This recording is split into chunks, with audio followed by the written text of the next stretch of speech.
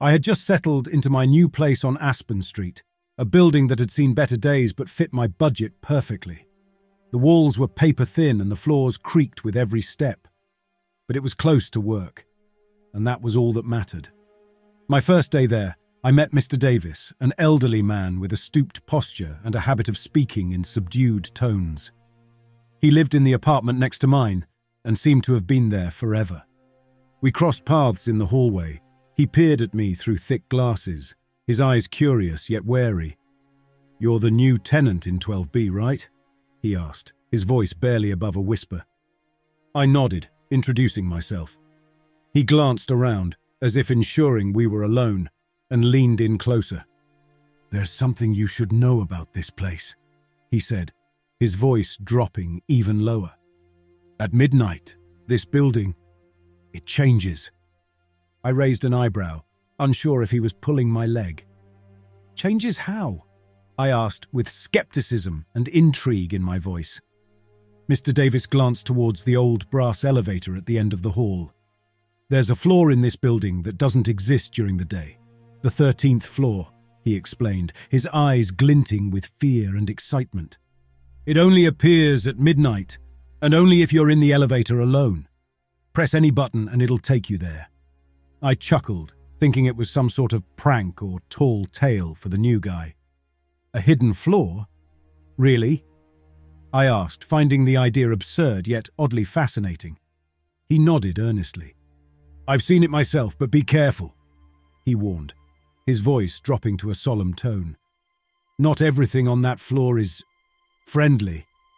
I thanked him for the advice, still unsure whether to take him seriously. That night, as I lay in bed, his words lingered in my mind. A hidden floor, accessible only at midnight? The thought was ridiculous, yet it nagged at me. Curiosity began to gnaw at my skepticism. I found myself glancing at the clock as it edged closer to midnight. The idea of a secret, possibly supernatural floor in my mundane apartment building was absurd. Yet, there was a part of me that needed to know, to see for myself whether Mr. Davis was just a lonely old man with an active imagination, or if there was truth to his tale. I waited until the clock in my apartment showed a minute to midnight, then stepped out into the silent hallway. The air felt heavier than usual, almost expectant. I walked to the elevator, the sound of my footsteps unnaturally loud in the stillness. As I entered the elevator, a shiver ran down my spine. The old creaky box felt more like a cage than ever. I pressed the button for the lobby, my heart beating faster with each descending floor. The digital display above the door counted down. 5, 4, 3, 2. But then instead of stopping, the elevator gave a sudden, violent jolt, as if caught by some unseen force. It felt like a drop into an abyss. The display flickered erratically, the numbers blurring into incomprehensibility, and then with an ominous buzz, it settled on a number I'd never seen before. 13. My breath caught in my throat. The elevator had stopped, but the doors remained shut, as if hesitating. I stood frozen, half expecting, half dreading what might be revealed. Then with a slow creak, the door slid open, revealing a corridor lit by flickering lights. The walls were a deep, peeling maroon, the air thick with a musty, forgotten smell. The carpet underfoot was faded, worn thin by the passage of unseen feet. I stepped out cautiously, my eyes struggling to adjust to the dimness. The hallways seemed to stretch endlessly, doors lining each side at irregular intervals. There was silence, a suffocating quiet that amplified the sound of my own breathing. I walked along the corridor, my footsteps muffled by the carpet. Each door I passed was closed, with no sound or light coming from behind them. It was as if the entire floor was holding its breath, waiting for something to happen. As I moved further, I noticed that the temperature was dropping, each step forward feeling colder than the last. My breath started to mist in the air, and I wrapped my jacket tighter around myself. I had the unsettling feeling of being observed, yet the corridor remained deserted, a ghostly quiet enveloping me. I reached the end of the hallway and found myself facing a large window that overlooked the city. But the view was distorted, as if looking through water, the city lights blurred. I turned back, intending to return to the elevator, when a faint sound caught my ear. It was a soft, almost imperceptible whisper, like a sigh carried on a breeze. I froze, listening intently. The sound seemed to be coming from one of the doors. Hesitantly, I approached it, my hand reaching out to the cold doorknob.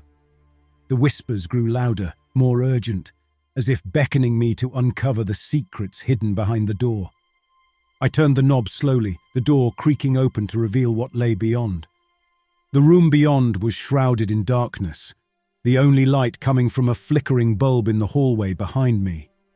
My eyes slowly adjusted to the gloom, revealing a long, narrow corridor that seemed to stretch further than the building's dimensions should allow. Hesitantly, I moved forward, each step cautious, as if the ground might give way beneath me.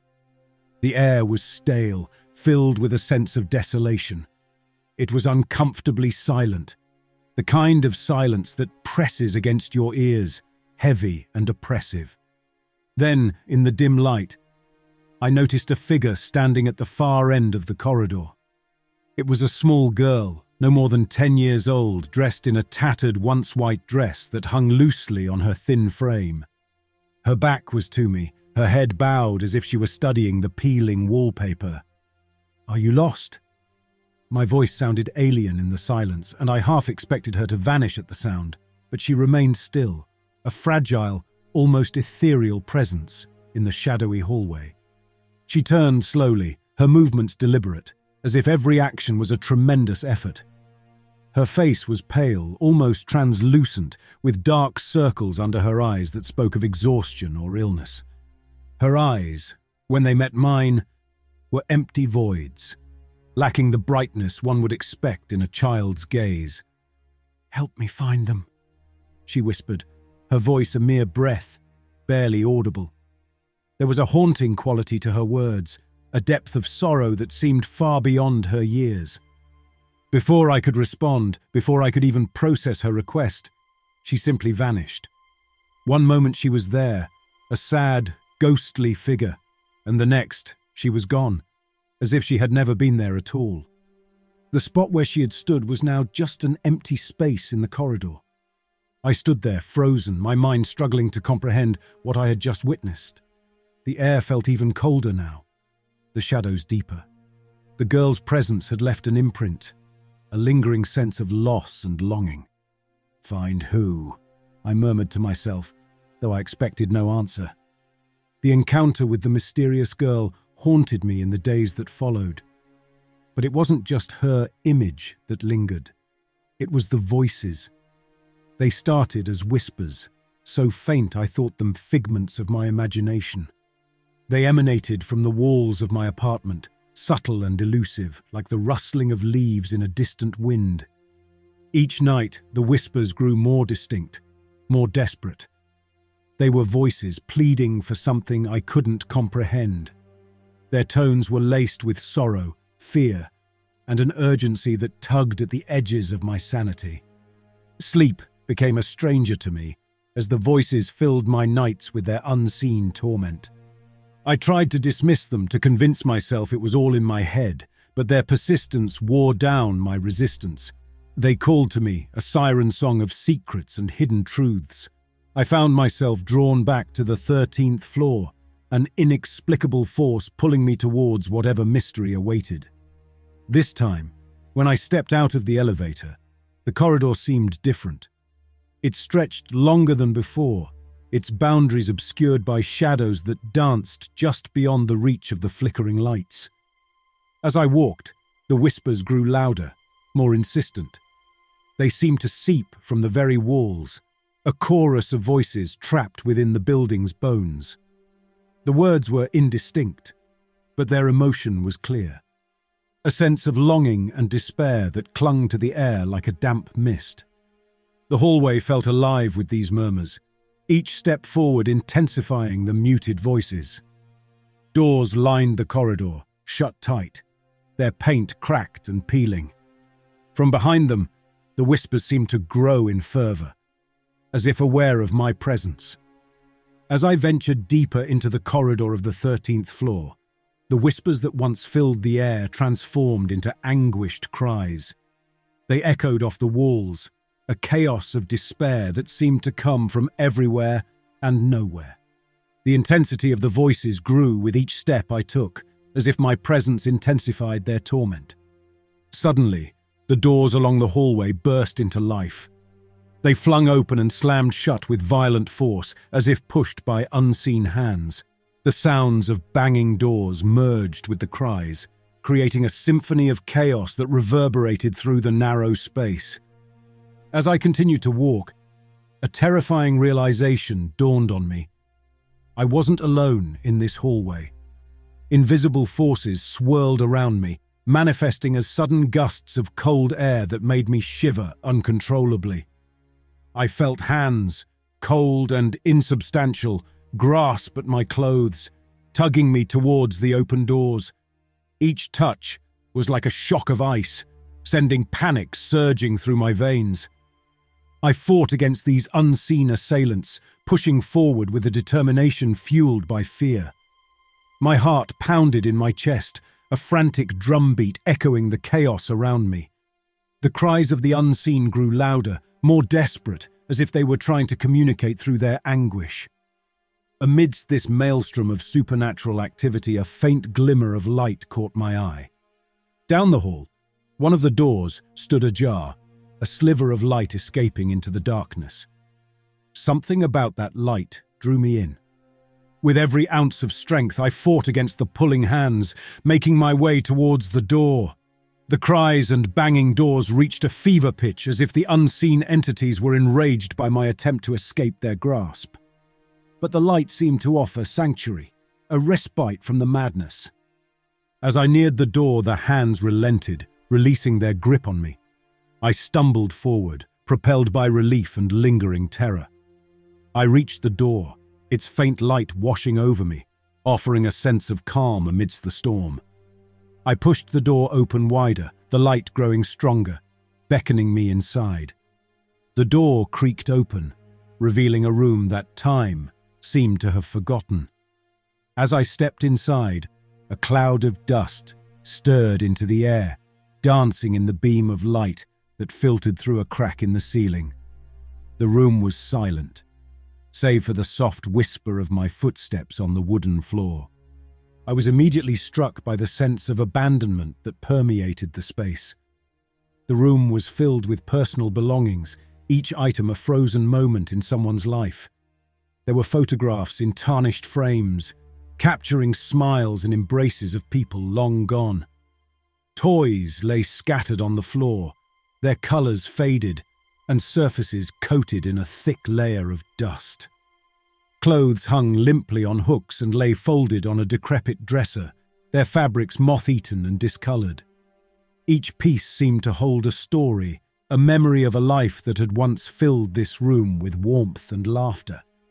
Now they were just relics of the past, untouched and unremembered.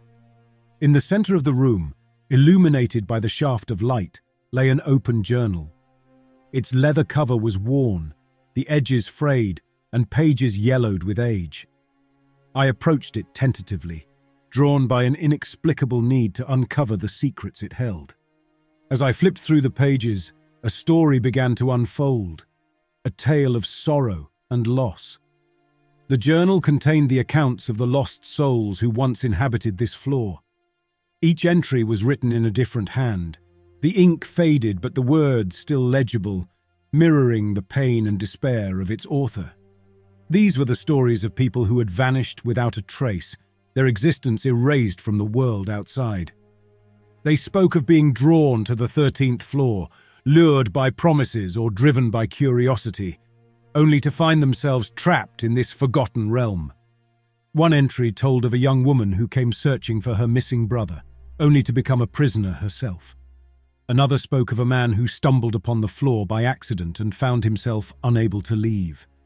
Each story ended the same way: a life bound to this floor, a spirit unable to move on. As I read, the voices I had heard in the hallway began to make sense. They were the cries of these trapped souls, calling out for release, for someone to remember them.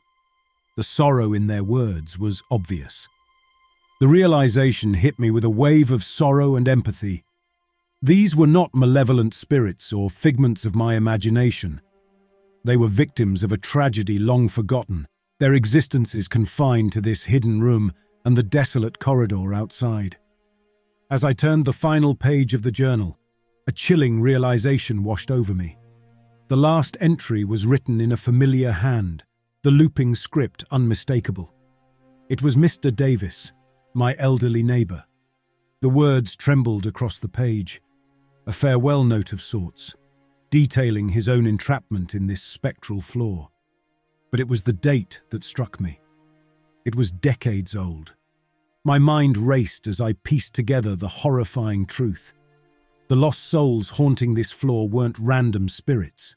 They were the previous tenants of my very apartment, each drawn into this 13th floor, never to return.